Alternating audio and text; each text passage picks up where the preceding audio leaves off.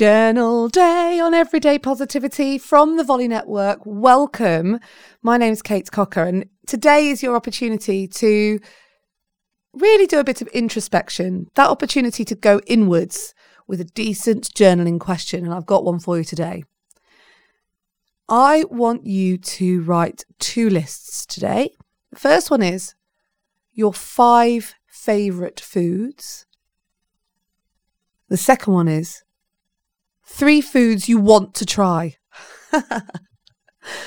Look, we can have a real journey with food, can't we? We can really test out the world. We can travel the world through our taste buds.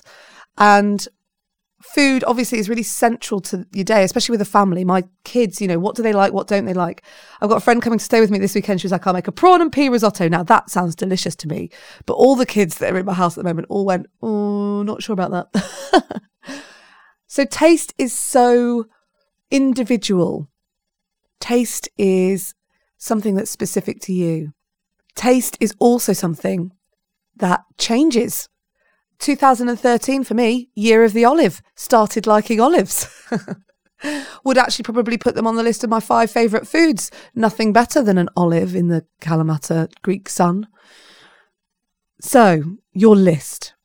What are your 5 favourite foods? When does happy happen with your food?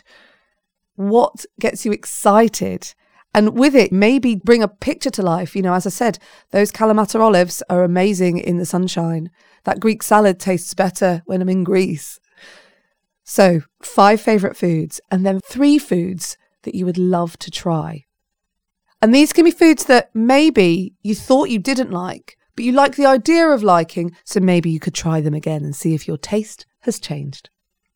Go on a lovely journey through your taste buds. I'll be back tomorrow. In the meantime, have a great day.